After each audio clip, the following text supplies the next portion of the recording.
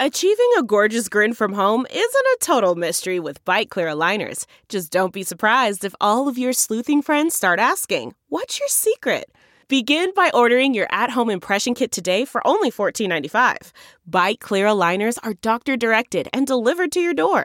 Treatment costs thousands less than braces. Plus, they offer flexible financing, accept eligible insurance, and you can pay with your HSA FSA. Get 80% off your impression kit when you use code WONDERY at Byte.com. That's BYTE.com. Start your confidence journey today with Byte.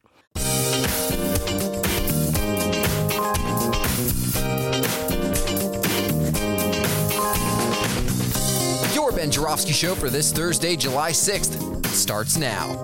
On today's show, Ben welcomes back Chief Ben Joravsky Show legal analyst turned five-card stud, Brennan Shiller. The Ben Joravsky Show is brought to you in part by SEIU Healthcare Illinois, Indiana, the Chicago Federation of Labor, the Chicago Teachers Union, and Chicago Reader. ChicagoReader.com for everything there is to know in the city of Chicago. Where to go, what to do, what to eat, what to drink, whatever you want. If it's Chicago, it's at ChicagoReader.com. And if you want more Ben Joravsky, that's at ChicagoReader.com/Joravsky. That's JORA, V as in victory, SKY. Hello again, everybody. Ben Joravsky here. We're calling this Board Move Thursday, and here's why. Because Mayor Johnson made his move. School board move. As the Sun Times says, I'm going to show my distinguished guest. It's an actual newspaper. He's stunned. He can't believe anybody actually still reads a newspaper. Mayor's school board shakeup. In his biggest move since taking office, Johnson replaces nearly entire Chicago Board of Education. This is such a Chicago story. It's like life is meaningless for Chicago, and particularly the journalistic crew. Life is just has no meaning unless someone is bossing someone around in Chicago. Fire someone. Do it now. Whoa, breaking news. The mayor fired all the school board members, replaced them with someone else. Yeah, that was old day. That was yesterday's news. He kept one on. It's like a lefty school board now, not a squishy liberal school board. See, there's a difference. And if you listen to the Ben Joravsky Show, you will know the difference between liberals and lefties. You should know that difference by now. That's if there's one thing you get from this show, there's a difference between a lefty and a liberal. I know the words are used interchangeably all the time. The squishy modifier is added by our dear friend, Michael Girardi, who will be returning this show next week. I just put that out there. Michael, we're going to be cutting a deal and bringing back next week. Squishy liberals. But traditionally, the mayor, city of Chicago, appoints the school board. The school board is essentially a rubber stamp for whatever the mayor wants to do. That is a result. Well, that's probably been the way things existed going way, way back before any of you were born, when Richard J. Daley ruled the land. I could give you all kinds of war stories from the 60s and 70s when there would be a teacher's strike. Board members appointed by Daley would be negotiating with the school board members. I have that in quotes. And then after 3 days of a strike or 4 days of a strike, they would all be called into Richard J. Daley's office. And he would harumph. We're not going to leave this office until we get this deal done. And they would stay in there all night. They'd eat pizza and stuff. And in the morning, they'd have a deal. And then the citizens of Chicago would bow down. Oh, Mayor Daley, we are so lucky you are our mayor. My distinguished guest knows what I'm saying is true, even if he wasn't born when it was happening.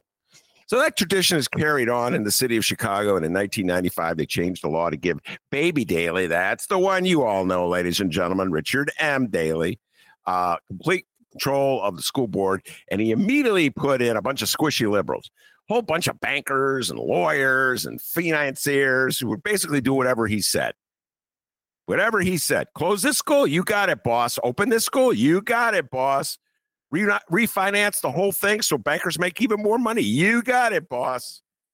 And the most important thing they did was look the other way while Daley robbed the Board of Education of property tax dollars through the TIF program. Won't bore you with an explanation of how it works, Chicago. I know you're incapable of understanding how the TIF program works. I've tried.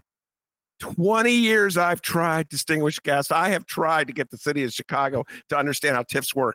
And the city of Chicago has said to me, no, Ben, We absolutely refuse to understand how they're stealing our property tax dollars for their ignoble pursuits. We don't want to know. We'd rather know about NASCAR. Okay. I could talk about NASCAR too, ladies and gentlemen. I could talk about anything. So, yeah, they look the other way. All these squishy liberals look the other way while they stole money for their TIF program. Unbelievable. So now it's a new day. We have a lefty mayor, Mayor Brandon Johnson, formerly of the Chicago Teachers Union. And he has moved out the squishy liberals and brought in lefties. And immediately, right on cue, the media in this town, they emanated that message. Yes, you may be on the school board, lefties, but you can't do anything. There's no money.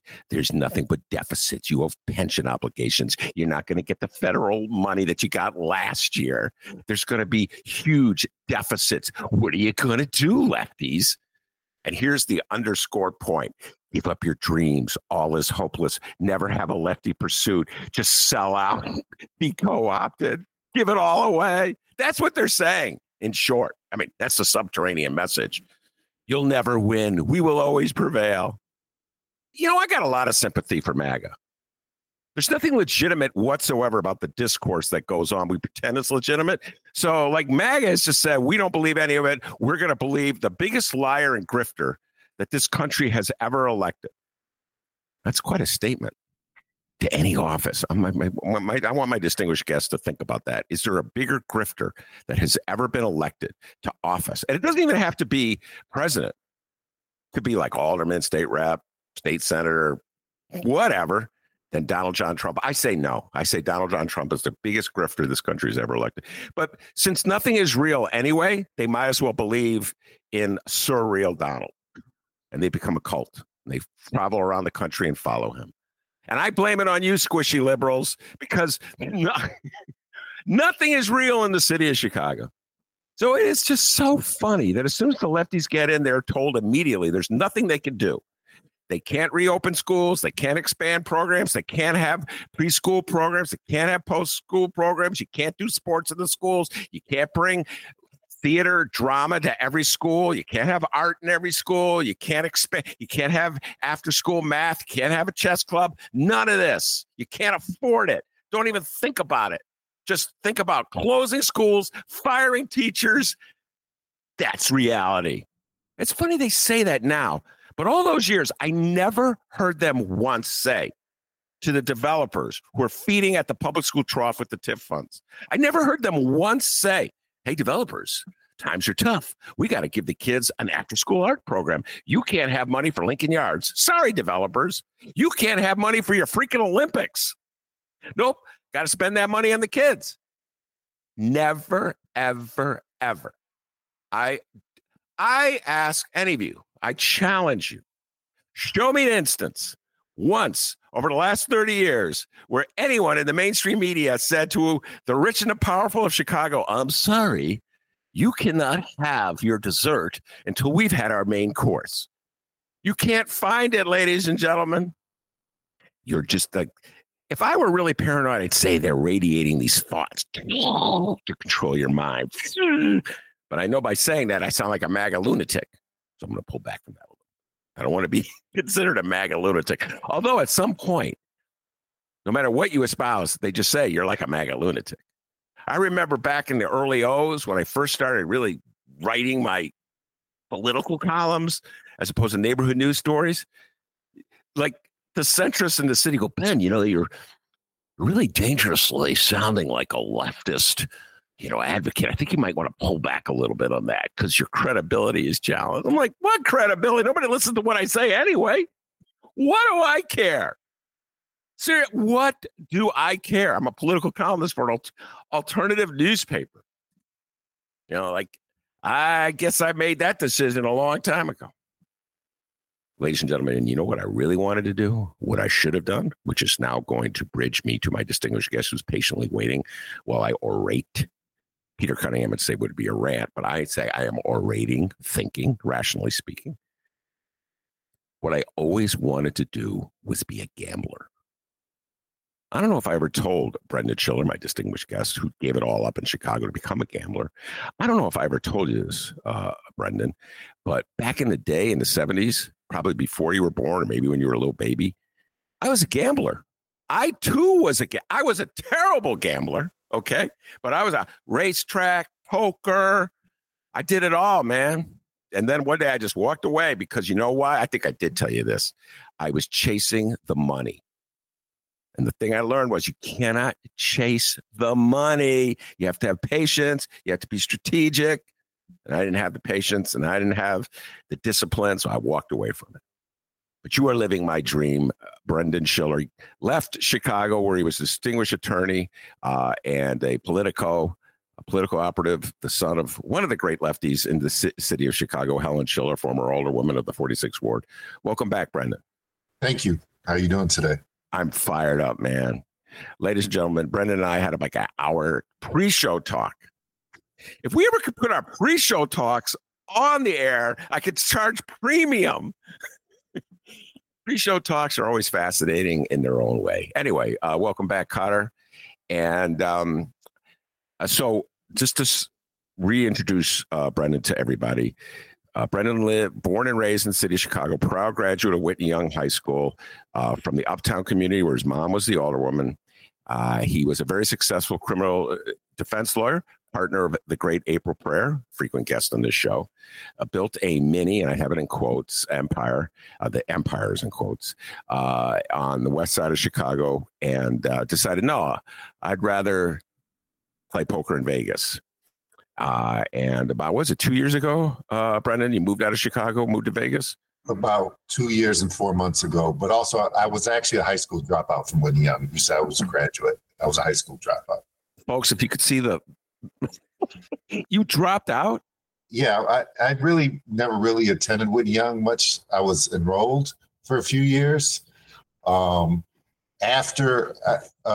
mostly after my freshman year, I was mostly at Lincoln Park Zoo and Zimmerman's Liquor Store.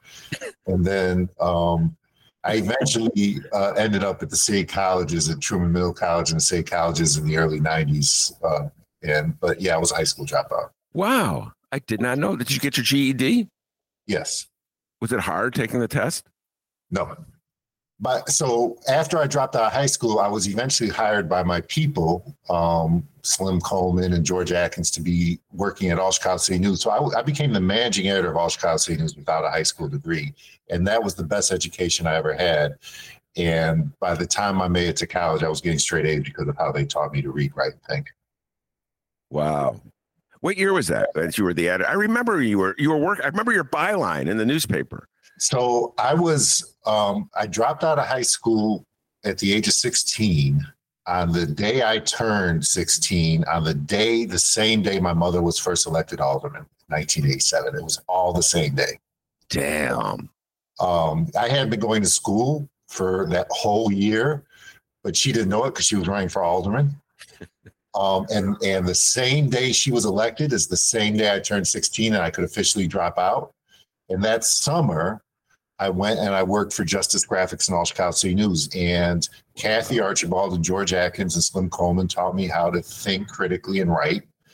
And by 1989, when I was 18 years, when I turned 18 years old in that summer, by 1989, I was the managing editor of All Chicago City News. Wow. I stayed the managing editor without a high school degree. And I ended up doing actually some other alternative media stuff. Achille Bejas turned me on to some stuff at WBEZ and the Chicago Tribune. And I did all that without a high school degree for a few years before I finally went back to school. High school diploma. High school diploma, yeah. Wow, did not know any of that. Shout out Achille Bejas, dear friend of this show. I did not know that. Of course, that leads up to the moment when we met. That famous time, which Brendan is so sick of hearing me talk about. I've turned into like that old uncle that tells the same story all over again. Brendan's like, oh my God, do I have to hear this story again? But I love this story so much. I'm just going to indulge myself. So I think it was when his mom was running for re-election in 1991, and I walked into her campaign headquarters on Wilson Avenue, and there was young Brendan, who was at that time, ladies and gentlemen, 20 years old. And you were tall. You were smoking a cigarette. You're also tall. You're like 6'2" or something like that. And I go, do you know that smoking cigarettes will stunt your growth? And I love that story. So, and Brendan was like, that's not funny. Sorry. Anyway, so much to talk about. I sent you that last text. I don't know if you saw it. I really want to talk about imposter syndrome. I actually promoted it in yesterday's show, and then I completely forgot to talk about it on the pre-show. So let's not let me get out of this conversation without talking about imposter syndrome and the role it plays in life, especially I bet you it's huge in gambling. Before we turn our attention to your thoughts on what's going on in Chicago, whether you agree with me with my opening riff about how Chicagoans are brainwashed, feel free to vigorously disagree with me if you don't agree with me. Let's just talk about where you're at right now. I am so jealous of you right now. You are, just you tell the folks what you're right in the midst of. Go ahead. Yeah, so poker had a boom in the early 2000s when ESPN started televising the World Series of Poker. Yeah. And the World Series of Poker has become basically a 90 event, bracelet event, trophy event, and about 500 tournament event that happens from May 30th to July 17. There will probably be 40 to 50,000 unique entries in some of those events. The main event is happening right now. We're on day 1D. So there's 4 day ones and 2 day twos of the main event. It's a $10,000 buy-in. There'll be between 9,000 to 10,000 people who participate. So the total prize pool is the biggest prize pool of any poker tournament. It goes all the way till July 17 when the final table will exist. And here's the thing. I begged to be on your show because the one and only time, the last time I was on your show was last December, and I was about to give up on poker because 2022 was not profitable. But I talked to you when we did the podcast in between my day one and the day two of the Win December Millions, which is a $10,000 buy-in with 3,000 entries. And that tournament, I ended up playing 6 days, coming in 20th place, netting $134,000, which was far and away my biggest payday. And my initial lesson from that was, I'm finally on my way. In reality, over the last 6 months, I've given all that money back, and I realized my lesson should have been in between my day ones and day twos of the biggest tournaments of the year. I need to be talking to Ben Joravsky about poker, politics, and public policy. And so that's why I begged to be on the show, because that's exactly where we're at. I finished my day 1C yesterday, and I play day 2 tomorrow of the WSOP. You don't make the money till about day 4, the morning of day 4, which would be Monday. But we're on our way now that I'm talking to you. Okay. So I don't know if you noticed, ladies and gentlemen, but there was a lot of alliteration in that last sentence. Poker, politics, and public policy. I'll add a third P. Pressure. That's a lot of pressure on me. God damn, that's not my fault, ladies and gentlemen, if he doesn't win. Okay, I'm just putting that out there. All right, I got nothing to, I'll claim. I'll be like a typical Chicago mayor. I will get all the credit if you win.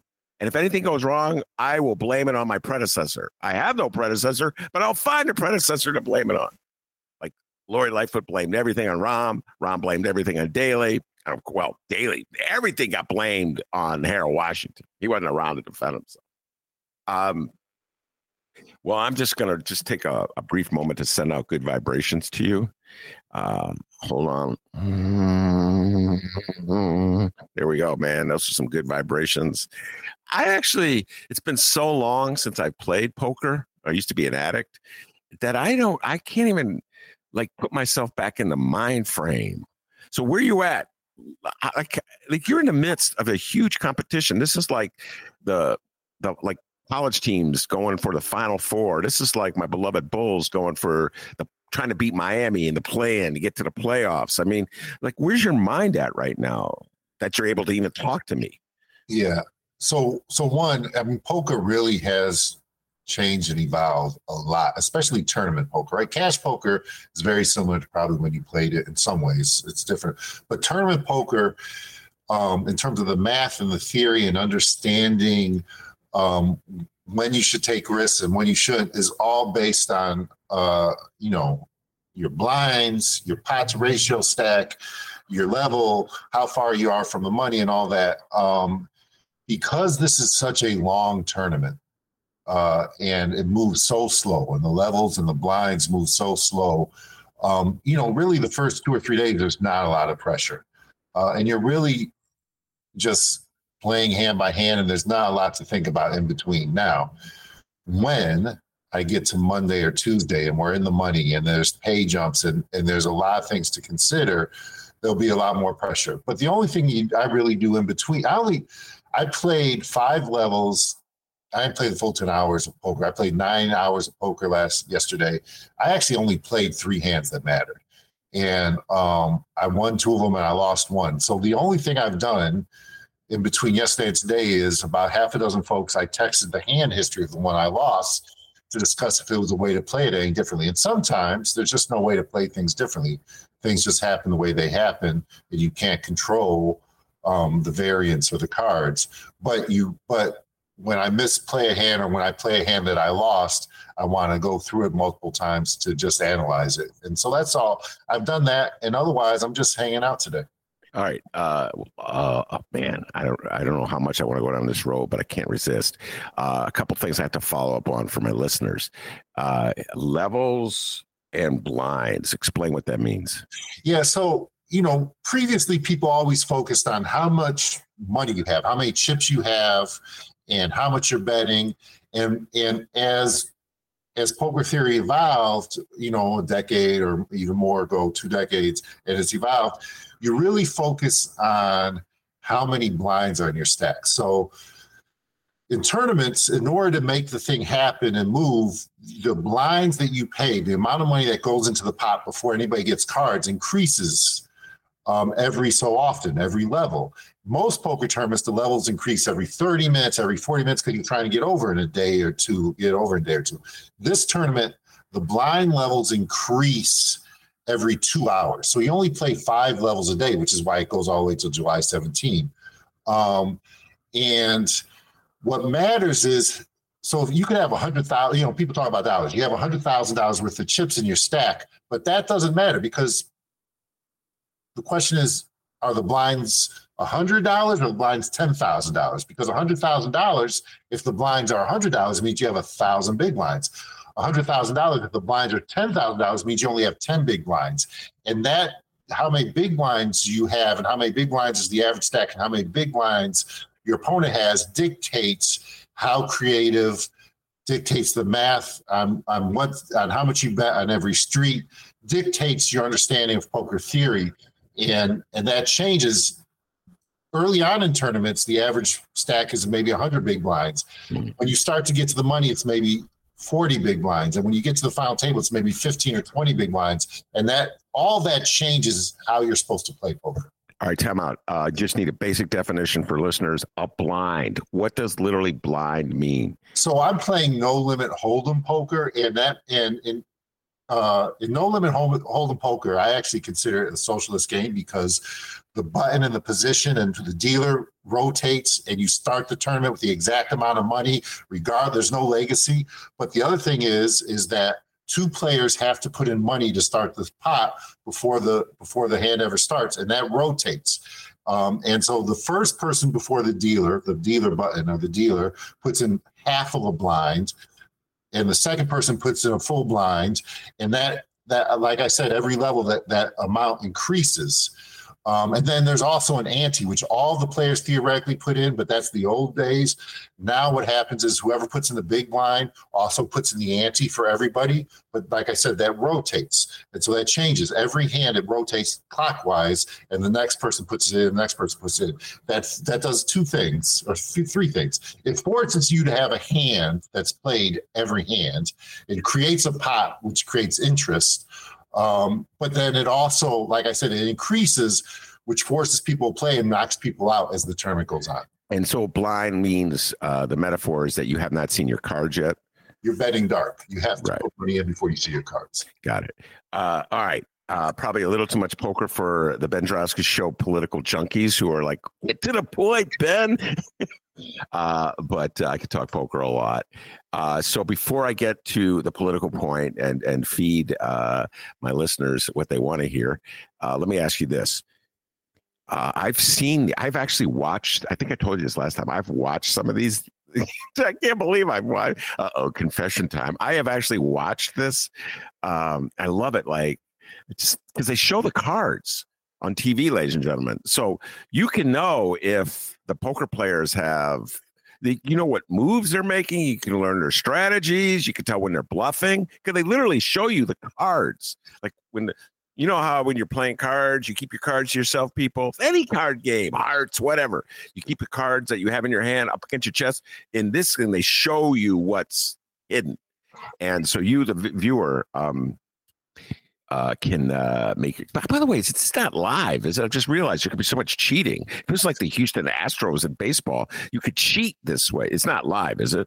Well, so what you would see on ESPN or CBS Sports is usually weeks behind. But, I see. Okay. But it's been a boom. There's been a second poker boom since COVID, and there's all sorts of streaming. There's cash streaming, and this tournament, there's been all sorts of tables that are streaming, but it's a 30-minute delay. There's actually been in the last couple of years a couple scandals because of concerns. The way you see the cards is they use a special deck that has radio frequency waves, and each card is marked with a particular frequency, and that gets sent to the production. There's been a concern that if you're a producer in production, even though there's a 30-minute delay, that somehow they could be forwarding information to some of the players. So there's been all sorts of security issues raised and kind of addressed over the past couple of years. But yeah, it's a 30-minute delay. All right. Well, look out, poker players. And I urge you during your free time to look up the Houston Astros scandal from the 2017 World Series. I won't bore you with what happened, but they were alerted to pitches that the opposing team pitcher was throwing before he threw the pitches. All right. So let's take poker theory. But just one last point. So how long will it be before our listeners get to watch you on TV? If you are successful and my vibrations work, when will you be on? When will Brendan Shiller be on TV for the world to watch? So first off, there's poker streams on PokerGo.com, and they sell subscriptions, but you don't have to buy them. And on YouTube of everything going on right now in the World Series of Poker. You can because I made such a long run in the Win tournament, there's actually a YouTube of 2 hours when I was playing day 5 from when I won the big money last December that you can see now. But the CBS Sports has the contract for the main event, and they'll run like ESPN used to do. They'll run a series of 1 hour shows probably in August or September. Okay. Wow. All right. So I have a ways to go. And by then you will have won. Right. But everything they're streaming right now. So if I make a long run and make the final table, whatever, I'll be streamed, as it's going on. And how many players in the final table? Well, there's 9 players in the final table. This is going to be the biggest main event ever. There's going to be between 9,000 to 10,000 people playing this. We've had over 5,000 people play in the first 3-day ones, and about 3,800 have advanced. There's probably 4,000 to 5,000 that are playing today as we speak. And probably 3,000 will advance, and then there'll be 2-day twos, Friday and Saturday. About 1,500 people will get paid, and they'll happen probably on Sunday. They'll make the money, or Monday morning they'll make the money, and then the final table you got to make final 9. So you got to be 1/10 of 1% of the best. And how many people will walk away with money from that final 9? Well, 1,500 people will get some type of money. The final 9 all probably will have a 7-figure payday. Whoa! So you're shooting for that final 9. Yeah, I'm shooting to be able to come back and drop $500,000 on the Chicago Torture Justice Center and let us breathe and my friends at Black Lives Matter and folks like that. So, ladies and gentlemen, you could take the lefty out of Chicago, but you can't take the left out of the lefty. So even though he's playing poker, I would argue it's sort of capitalistic. I would push back against that. I think poker is one of the most socialistic things there is, and here's why. Poker tournaments, you always start off with the same amount of chips. In real life, you have legacy. In real life, the money gets passed on. The billionaires that exploited people, pass their money on to their children, and the white privilege exists, and you get to go to Harvard because your father was a professor there. Every tournament, doesn't matter what you did in the last tournament, you start with the exact same amount of money. And every hand, the button rotates, the blinds rotate, the rules stay the same. It doesn't matter how much you've won. You're not going to be able to lobby the dealer to change the rules. The rules stay the same. The floor always applies the rules. That I would argue that poker is far more merit-based, far more socialist than anything we do in this country when it comes to economics. I would argue back that what you're describing is not socialism, it's merit-based, which is difference. I would argue, and this is really where I actually want to talk to Brendan about this, because this has been on my mind since the Supremes put out that the MAGA 6 on the Supremes put out that absolutely ludicrous affirmative action ruling regarding Harvard and North Carolina. This has been on my mind. So I'm jumping ahead of everything to put this here because you put it here, Brendan. It's your fault. But the message they sent in that ruling was completely ludicrous and absolutely contradicts the way the world works. And so Clarence Thomas and Sam Alito and all the other MAGA people on that bench projected this notion that in the world, it's a meritocracy, and we are rewarded by virtue of our success.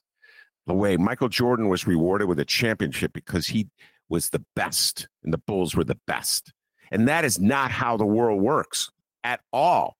Clarence Thomas's and Sam Alito's career proves that. Do you think those billionaires are flying them on airplanes to go fishing in Alaska because they have the best test scores? No, they're flying them to Alaska because they're their little rubber stampers, just like the Board of Education members were Mayor Daley's rubber stampers. Do you think those Board of Education members were put on the school board by Mayor Daley because they proved to have the wisest vision as to what we can do to make sure that all students learn at the same? No, they were put on there because Mayor Daley knew that their business connections would require them to rubber stamp any old dumb idea he had. So, Brendan, do you follow what I'm saying? They profess that their ruling supports the notion of a meritocracy that exists, when in fact their careers prove that no such meritocracy exists. Do you agree with me? White supremacy and the construct it creates dictates that people who are in power and wealthy have to believe that they're doing it based on merit. Otherwise, they will know that they're frauds. Do you think that Sam Alito cares enough? Do you think he really believes? Like, he flew on the plane. He flew to Alaska. Go ahead. I had this debate with somebody. There's a woman who's originally from Chicago. She's now in Houston. She used to live in Las Vegas, and she built a whole black erotica $1 million company called Sugar Brown. And I actually had this debate with her just yesterday. I think everybody in their heart knows, all the people in power, all the people with wealth know that they have the wind at the back of their sails in their heart. But they can't admit it out loud. They all know, but they can't admit it out loud. So they have to justify their use of power. They have to justify a system that brings premature death to black and brown people so that they can live a nice life. Wow. And so they call it merit when everybody knows it's not. Well, I hope my show reaches just a small fraction of humanity. But I believe, I said this yesterday, I will say this again and again, that the Supreme Court is gaslighting the hell out of Black America with that ruling. No. They're gaslighting white America. Those rulings are never about Black America. Those rulings are not about gaslighting Black America. They don't care. They don't need to gaslight Black America. They don't care about They're gaslighting white America. What do you mean by that? What W.E.B. Du Bois called the psychic wages of white supremacy has always been about convincing white folks that they're better off as long as they're better than a few black or brown folks, even if they're getting fucked by other white folks. And that's consistently what we've had for the last 50. Here's the point. The overall context for when we discuss Brandon Johnson and Mayor Daley is really what's been happening in this country for the last 50 years. You had 30 years in the history of this country. You had 30 years of anti-poverty programs, of a economic growth that was based on putting money from the ground up. You had the 40s, 50s, and 60s. You had the New Deal, the Great Society. But then when you lifted enough white people out of poverty, between the housing programs and the healthcare programs and the food programs, and the education programs and the massive infrastructure and education that was built in the 40s, 50s, 60s, when enough white folks got lifted out of poverty, we've had 60 years of backlash, from Nixon to Reaganomics to what people call neoliberalism, which is really just more Reaganomics and investing for public commons. You've had 60 years of backlash because we did it. We brought enough white folks out of poverty, and now we're starting to help too many black and brown folks. And it's not the megas exist. It's not conspiracy. It's called white supremacy and capitalism. It's construct. The psychic wages of whiteness is that your life is a little worse but you revel in it because your life's a little bit better than those black and brown motherfuckers. Yeah. Well, when I was talking about gaslighting, and I see your larger point, they really don't care about black people, but they project this notion. And Clarence Thomas, God, he articulates it all the time. And I sent you an essay by John McWhorter of the New York Times, which I totally understand if you did not read it. I read it so you don't have to read it. And John McWhorter is a brilliant linguist, writes a column for the New York Times, and many of his views are parallel Clarence Thomas's or Thomas Sowell. And the notion is that he, as he articulates it in his essay, McWhorter, and as Clarence Thomas puts it in his rulings, they never felt so, I don't know what the word is, inadequate as when they realized that they had earned something by virtue of the fact that they were black. So in the case of McWhorter, he wrote that he got a position at a university because they needed a black person in the linguist. I think it was the linguist department. I apologize if I have the wrong department. And in the case of Clarence Thomas, it's when he somehow or other being a black guy who got nominated because they needed that black guy on the Supremes wasn't as bad as getting a scholarship or something at Yale. I don't know. It's funny how his mind is so twisted. And I'm like, I don't buy that at all. I hope there's no black people out there who are buying that. In this world, you take what you can get. And if someone's going to give you a crumb just by virtue of the fact, I don't know, because you take the crumb. The legacy kid is not feeling guilty because they gave him a crumb. It's not even a crumb. It's like half a cupcake or something. Do you follow what I'm saying, Brendan? Yeah, I don't think they're writing. I don't think Clarence Thomas or John McWhorter are writing for black folks. I think they're writing for white folks. And I don't think you called it at one point imposter syndrome. It's not imposter syndrome. It's just a white supremacist mindset. That's all it is. And and just like the white folks who are in power know what the dynamic is and they're pretending like they don't, so does Clarence Thomas and John McWhorter. And they know what they're doing. That's why I think. Wow, man. Well, it's related to imposter. Let's talk imposter syndrome for a little while before we get into poker theory and Brandon Johnson. That, ladies and gentlemen, stick around for that. Imposter syndrome is the notion that you're an imposter. You don't warrant or deserve what you've earned. And if the world saw you for the imposter that you were, you would be humiliated. And so you humiliate yourself before the world can humiliate you. It is a trip, ladies and gentlemen. And that's kind of what McWhorter was projecting in his essay. Well, I wasn't really worthy. There was a kid who had a better test score than I did. He probably should have gotten this gig. I'm not really deserving of it. That's how I read it. Your thoughts? Yeah, I think that, again, that's just a white supremacist mindset. And I think he's just justifying white supremacy. I didn't read it as imposter syndrome. But I mean, we can discuss imposter syndrome. And I just don't think that that's applicable in that article. I do think it's interesting when you raised it. I thought about poker. And I think poker is very difficult because there's things you can't control. Even if you take a spot where you're supposed to win 80% of the time, sometimes that 20% comes 1,000 times in a row because math is infinite and life is infinite and energy is infinite, right? And if you react to the 10 or 15 or 20 times it goes against you, even if you took the 80% spot as opposed to your decision making, you start to believe that maybe you aren't worthy. And that's the fight in poker, and that's actually the fight in life, right? Sometimes in life you can do the right thing and still get a bad result. And that can happen a lot. And that's true in the struggle, right? From my perspective, I was fighting the struggle for 20 years. And then I leave town and we finally get a lefty mayor. and not only that, but we got a bunch of lefty aldermen. And sometimes, and I look at my mother and she fought forever. And then she finally, in the last few years, she just gave up against voting against the budget. I mean, she'll say she got everything she wanted, but it's hard. It's hard. And so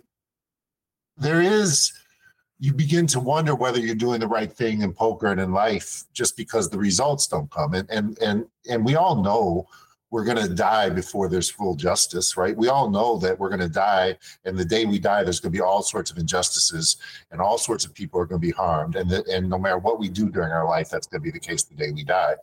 I struggled before I was able to accept that the courts at 26 in California and Dirksen were completely arbitrary, and that there really wasn't a good set of metrics for justice. I struggled every day when I would go and there would be people's lives in my hand, and regardless of how hard I fought, they would be harmed. I struggled every day when there would be folks be in prison and I knew they shouldn't be. I struggled every day when there'd be mothers crying because a civil jury didn't want to say that their kid's death was unjustified. And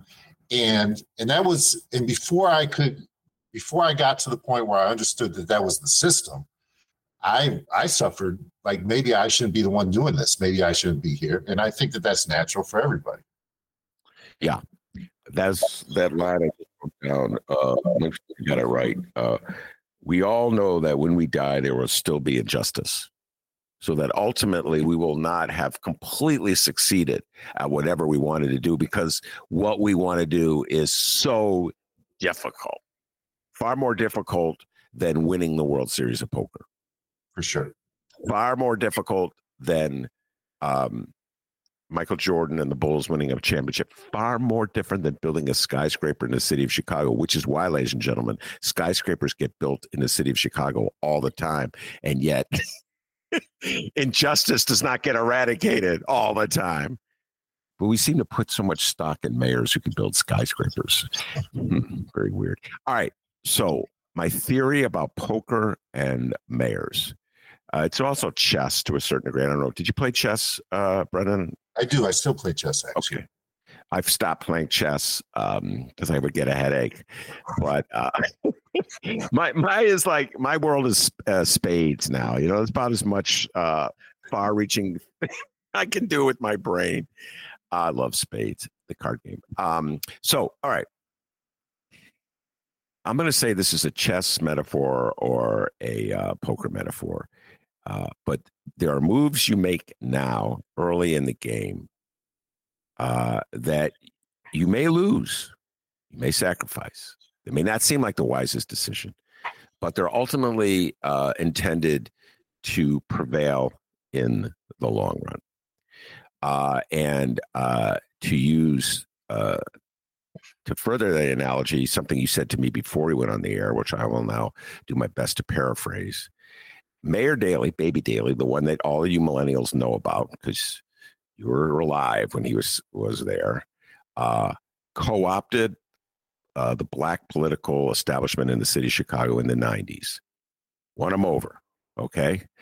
One way or the other. So that by the time they were part of his little crew, he could start selling off the city in the 2000s. That was a brilliant observation by Brendan Shiller. I cannot claim credit for coming up with that. He came up with it, not me. He did it this morning on the phone. Similarly, Mayor Johnson could be making his moves right now. If you think of life as politics as this giant game of chess or poker, he could be making his moves now so that he could gain something in the future. So take the deep dive. First of all, explicate a little more if you want about your Mayor Daley theory, because I think it's worth. And then we'll get into what Brandon Johnson is up to. So go ahead. Start with Mayor Daley. Yeah, no, well, I think you're accurate. I think in poker and in chess and in politics, you have to have a long-term plan. Harold Washington used to say it takes 20 years to see if we accomplish anything. You got to look back. The Black Panther Party said you got to look 20 years out. I actually had this debate with this discussion with some folks that I'm still in touch with on the left and some activists immediately when in that period of time before the inauguration, when the mayor-elect was making some hires. I think you have to give Brandon Johnson the benefit of the doubt and a lot of credit. He came, he's clearly the most charming and most energetic mayor we've had in a long time, but he built from the ground up along with a bunch of, his kitchen cabinet, a campaign that brought him from 3% to the victory. And I think you have to assume, looking at what United Working Families and what Chicago Teachers Union has done over the past decade to 15 years, that these folks think strategically and long term. And if that's the case, I think you have to believe that they're doing the mirror of what Daley did. And what Daley did, and frankly, what almost every major U.S. city mayor did, was figure out a way to co-opt both the black political power structure and parts of the left political power structure in the 90s so that they could animate in the 2000s Reaganomics. We talked earlier briefly about how there was only a 30-year period where there has been a ground-up economic system in this country, and that was the 40s, 50s, and 60s. From the 70s on, there's been a backlash against that, in part because of racism, in part because of economics and power. And the backlash has been, we're going to be from the top down in terms of our economics. We're going to divest from public infrastructure. We're going to divest from civil rights protections. And that was animated in every major U.S. city in the 90s and 2000s. But Daley, in order to accomplish that, he knew when he came in, he barely beat Sawyer. He barely beat Evans. He even had a little bit of a race both times against Davis and Pincham in 91. He even had a little bit of a race against Gardner in 95. But he hired a bunch of well-educated, smart Black folks and put them in positions of power in the 90s. He even hired some lefties and put them in positions of power at Department of Housing, at Department of Healthcare in the 90s. Now, don't get me wrong. He was taking care of the remnants of his machine. He helped build up HDO and Victor Reyes. He helped do some things like that. Dagnan was in there taking care of all those Southwest Side machine folks. And there was a little graft and corruption. But the major divestment, the selling of the parking meters, the selling of the Skyway, the Soldiers Field bond deal, the big, massive TIF investments in the South Loop in Dearborn Park, all of that really didn't happen until after the 99 election. And two things happened after the 99 election. He fought off Bobby Rush during 99, and let's make no mistake about it. Bobby's been selling since 99 and on. And some of my party member friend uncles will argue he was selling 20 years before that, but I don't know anything about that. And he co-opted the last of the city council opposition, including, frankly, my mother after the 99 election. And that's when he felt it took 10 years, took 3 elections, 10 years. But look at, and so all those folks, one of the major, one of them, Lori Lightfoot was part of that administration. Mary Richardson Lowry was part of that administration. And so then what does Brandon Johnson do? He comes in, he hires Rich Gaitis, which makes all of my moderate business friends happy. He hires some really smart, really good administrative folks up and down the line, in addition to some lefty folks, right? And I think the Corp Council hire was brilliant in terms of Mary Richardson Lowry. That's somebody with all that history going back 30 years. And I think you have to credit Brandon Johnson with doing the mirror of what Daley did.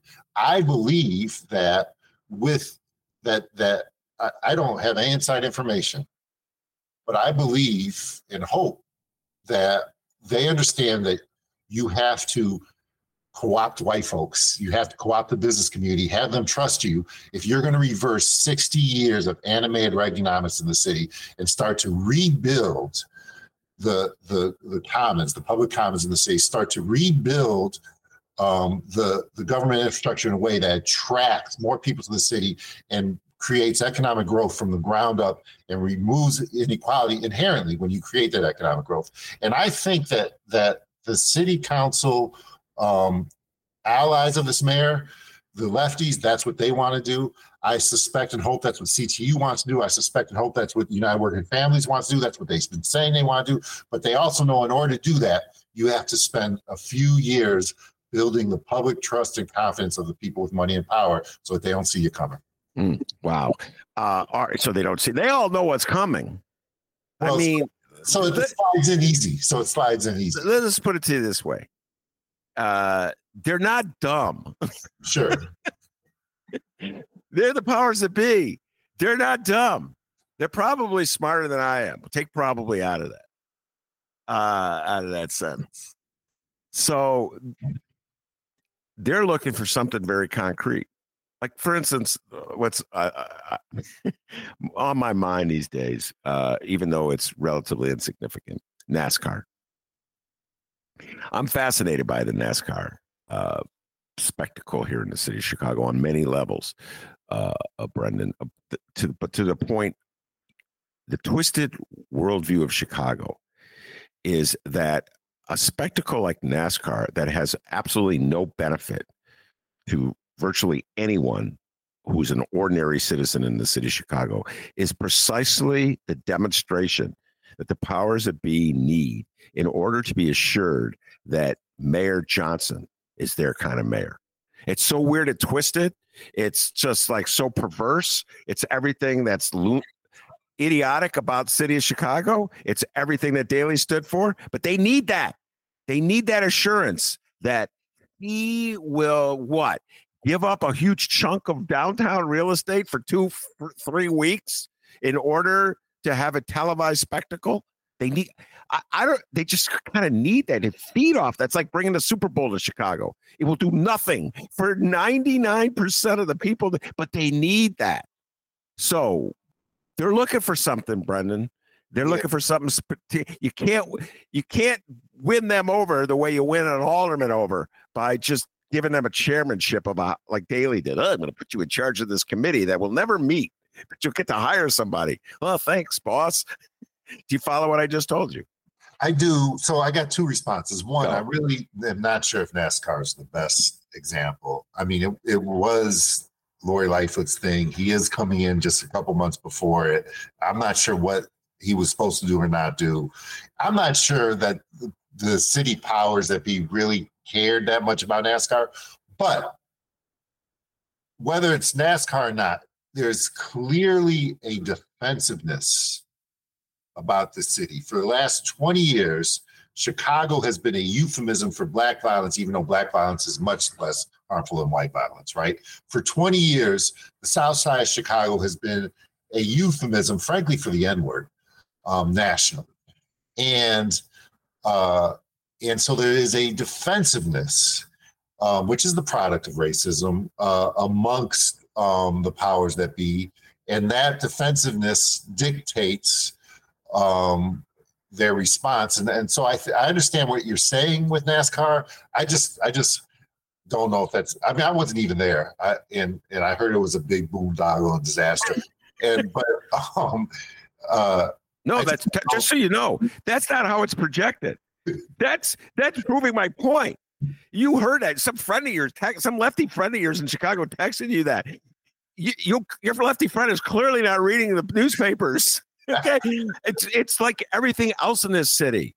It was a freaking joke.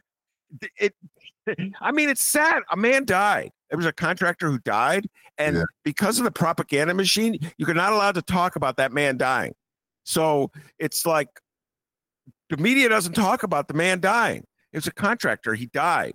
He was electrocuted, apparently, and no one talks about it. We're not going to talk about the man who died because that's a shadow on this. So I disagree. It was ridiculous because it rained out, so their little party didn't happen, but they have to pretend like it was a success anyway. So they're contrary to what your friends are texting you, they're projecting success. And now what Mayor Johnson is doing, instead of saying what is honest, which is what a ridiculous waste of time and energy this was. All it did was clog up our downtown when you couldn't walk through a public park anymore and enjoy nature or just do something ordinary. No, we clogged up our downtown. We gave it over to this private entity. Nobody in the city of Chicago wanted it. Nobody in the city of Chicago were asked if they want it. And then when it's over, they're like, wow, what a success this was. It rained all day. You had to cancel 2 of the races or you had to cut them back. Brendan, how is that a success? And yet that's how it's. So Mayor Johnson. I don't know anybody who thought it was a success, but I guess I'm just here in Las Vegas. Wait, because you're not reading the newspapers. Yeah. That's your problem. Well, actually, it may be your wisdom that you're not. Anyway, I cut you off. I just could not allow that to go on unanswered. But I think your larger point is relevant, which is that there's a defensiveness about the city which is tied to blackness. And so, and that's part of the pressure you're seeing and you feel. Well, by the way, you can't get any further from quote unquote blackness than NASCAR. So here you go. Just think about that for a moment, ladies and gentlemen. And yet part of oh God, they showed so many pictures in the newspapers of they would bring a car to Hyde Park or something. And a black kid would be looking at the car. This whole thing was set up to get black kids to achieve their dreams of driving NASCAR. And I'm like, oh my God, that's not what this is about. I hope there's not anybody who believes that this. Anyway, sorry, Brendan, ranting and raving like a lunatic. So, all right. So you think that there's a tactic. So how will it play out with the school board? He just named, as I began the show, he has shakeup at the school board, and 5 lefties have been put on, or 4 lefties. I can't remember. Go. Let me disclaim that I've had 4 or 5 during the 2010s. I had 4 or 5 things going on, and kind of one of my partners in crime was Tanya Woods, who's the executive director of the West Side Justice Center, and so she was named. So I want to throw that disclaimer on. This is only for a year, right? That's an elected school board. But this administration had put lefties in certain spots, had put kind of moderate folks in other spots. I think it makes sense that the Board of Education is the one place where he did some wholesale changes. It's funny. My childhood friend, my childhood partner in crime is Tara Stamps, and she was just named the Cook County Commissioner. And what's funny is I was looking at my Instagram and I have a picture from 1981. Wow. Tara was a little kid, was with her mother, Marion Stamps, and with Slim Coleman and Art Vasquez and Rudy Lozano and a bunch of other folks and Harold Lucas, and they were down at the Board of Education. And what I remember about that protest, I was like 9, is Tara jumped up when they pushed the racists out of the Board of Education in 1981 under Jane Byrne. Tara jumped up on and sat where the board president sat and was throwing peanuts at the crowd.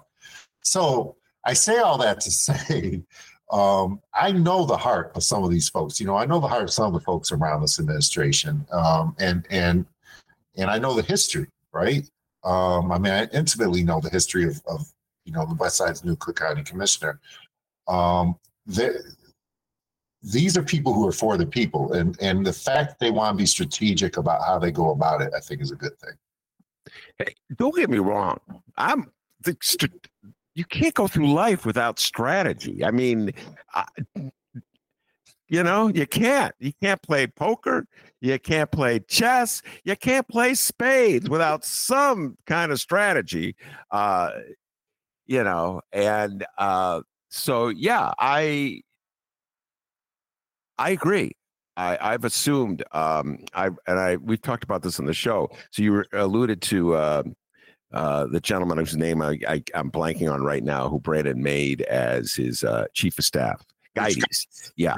And I was joking about that in a column and on the mic a lot, because never have I seen such enthusiasm from the establishment in Chicago over a chief of staff as I saw as when he picked him. It was announced. And so then I did a challenge. I asked people, name Mayor Rahm's chiefs of staff. Only one person passed that test, and he's just a political nerd of the highest order. Shout out Mick Dumpke. Everybody else failed it because they're a normal human being, and nobody would bother to know who had the thankless job of being Mayor Rahm's chief of staff. And I'm not going to call out some people, but I got some political operatives and lefty friends who I was talking to during the runoff, and it's the irrational fear that came when they saw that Brandon Johnson could win or was likely going to win, and what they thought was going to happen in the city. And these aren't people who I ever thought were racist, but I don't know what else it was a product of.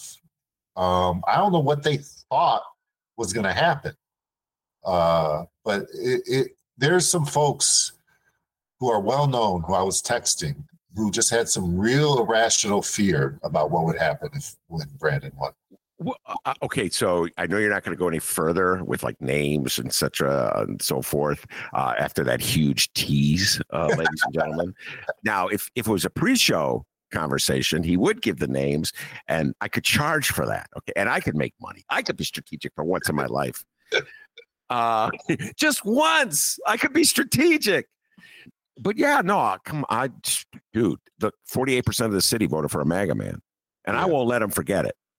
Yeah. So Lakefront liberals, I'm not going to let you forget that, because that was one of the most absurdist moves you ever made.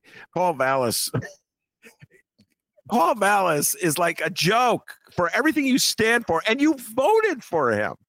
So Brendan, you know what was at play when all those Lakefront liberals voted for Paul Vallis, a man who is like courting MAGA. Do you follow what I'm saying? Go ahead. Let me say this. So I came back to the city for a month. I was in Uptown the last 10 days of the runoff, working for Angela Clay and Brandon Johnson. Actually, I took over two precincts in the southern part of the 46th Ward, which is really the northern part of Wrigleyville. And let me say this. I was surprised. I hadn't been in Uptown for several years. I was impressed. The number of young people of all races who are conscious and who are aware and who are thoughtful and who critically think is a different world. So you could focus on the racist white folks who've never went away, whether they're on the southwest side, northwest side, or live on the lakefront, and those older folks, but all the young folks of every stripe and color. I was blown away and so hopeful for the city because of that. Well, at the risk of losing all credibility, because I'm supposed to be jaded, I got to tell you, Angela Clay's victory in the 46th Ward, I didn't see it coming. I just clung to my old baby boomer beliefs that white people on the lakefront are bigots and they're never going to vote for Angela Clay in a million years. They'll come up with a million excuses. And boy, was I wrong. So, she blew her out. It wasn't even close. It wasn't close. And even in the 44th ward, Brandon Johnson won the 44th ward, which Tom Tunney made such a fool of himself in the Paul Val. It was embarrassing.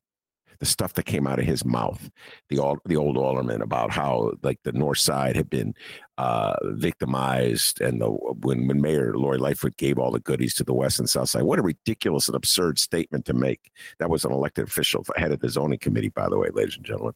So go ahead. What part of the city you look at, when you look at the vote totals by age and you see how it was increased, and don't get me wrong, we keep the state that Brandon Johnson still got 8% of the black vote. This was a black vote victory. But no matter what part of the city you look at, when you look at the vote turnout by age and the difference between the primary and the runoff, this was a young person victory. And if you aren't hopeful because of how Gen Z got active, because of how conscious they are, because of how aware they are, then you're not paying attention. And this is a different generation. All right, so let me just make this appeal to Gen Z and millennials who are maybe listening. Please, please, please don't be like your baby boomer ancestors who sold out as soon as the Vietnam War ended and the draft was over. Please, please, please persevere. How about that, Brendan? Do you agree with me, by the way, that aside from your mom and a few others, most of them sold out? Well, I don't know if a majority of the baby boomers were actually left. I don't think they were. I don't think a majority, I think, who were actually in the streets, in the trenches against the war and civil rights, that may have been 10, 15, 20, 30% of the population. They were just in the streets. I think this may be the first generation where a majority are actually left. I think Gen Z, not millennials, not Gen X, not my people. Yeah, not my people, not millennials. I think Gen Z may be the first generation. And, in the 30s and 40s, they were reacting to the Great Depression and the Nazis. But I think legitimately conscious and critical thinking, I think Gen Z may be the first generation where majority are actually that way. You could be right. And that just a little promotional end. David Ferris comes on the show every other week, political science professor at Roosevelt University, truly one of the smartest thinkers about American politics, in my humble opinion. And he wrote a book about this, about how the younger generation is moving left, and the impact it has on politics, and the challenges it means for Democrats, and how Democrats so infrequently make the right move to capitalize on that. Do not give. It just breeds nihilism, and it just cynicism when the Democrats don't deliver, and so that's a paramount struggle that we're facing. Do you follow what I'm saying? Like, yep. Z's and some millennials are making demands of the power structure to like student loan debt, and then we didn't even talk about that Supreme Court ruling, where they eradicate racing student loan debt. What was that all about, Brendan, in your humble opinion? If you're thinking strategically, like, what is the purpose of putting back that obligation? Why would the Supremes do that? What are they up to? What's their long-term strategy? To keep the power dynamic exactly as it is, to make sure poor people stay poor and people with privilege keep their privilege. There's a lot of false constructs that we operate under, and I think the underpinning of capitalism and economics being based on debt and obligations is one of those false constructs. But that's another long time. Wow, that's a whole show. I'm gonna write that down. In fact, you said it so fast, I can't even write it down. It caught me off guard with that one. A lot of underpinnings of how we operate and the the conventional wisdom of what inflation is and isn't and how it's created, and the conventional wisdom of whether or not a debt is moral or not, and what the economics and how that drives the economy and power. I think a lot of that is just propaganda. I think there's far more bigger moral debts to people who don't have anything into society than an economic debt. I don't think a loan is really a loan. I don't think the resource that gets defined as currency is as much of a resource as people make it out to be. But I think it's vital for the people who have power to keep their power to create that impression. And the relieving of student debt would put a dent in that false construct, which would then put a dent in the power of people who have power. And also it serves the larger purpose of keeping you guys broke, keep you broke ass, which serves their purposes as well. The PPP loan forgiveness was something like 8 times what the student loan forgiveness would have been. This is not, it's not, we are such a large society with so much wealth concentrated in so few hands. It is not that difficult to change the dynamics. I'm sorry, it's very difficult to change the dynamics. There's nothing about the economics and the wealth and the productivity of this society that wouldn't allow us to. Yeah. But the product of the last 60 years of backlash, which has been underpinning this conversation that we've been talking about, is the greatest economic inequality since just prior to the Great Depression. That's why in every major city now, homelessness is at its most rampant, no matter what major city you go to in this country. It's why in every major city in colonialized, imperialized countries, economic inequality is also at its most rampant, and homelessness is at its most rampant there. We've had 60 years of backlash, and now you just have a Supreme Court that doesn't even have to pretend anymore. Yeah. By the way, if you,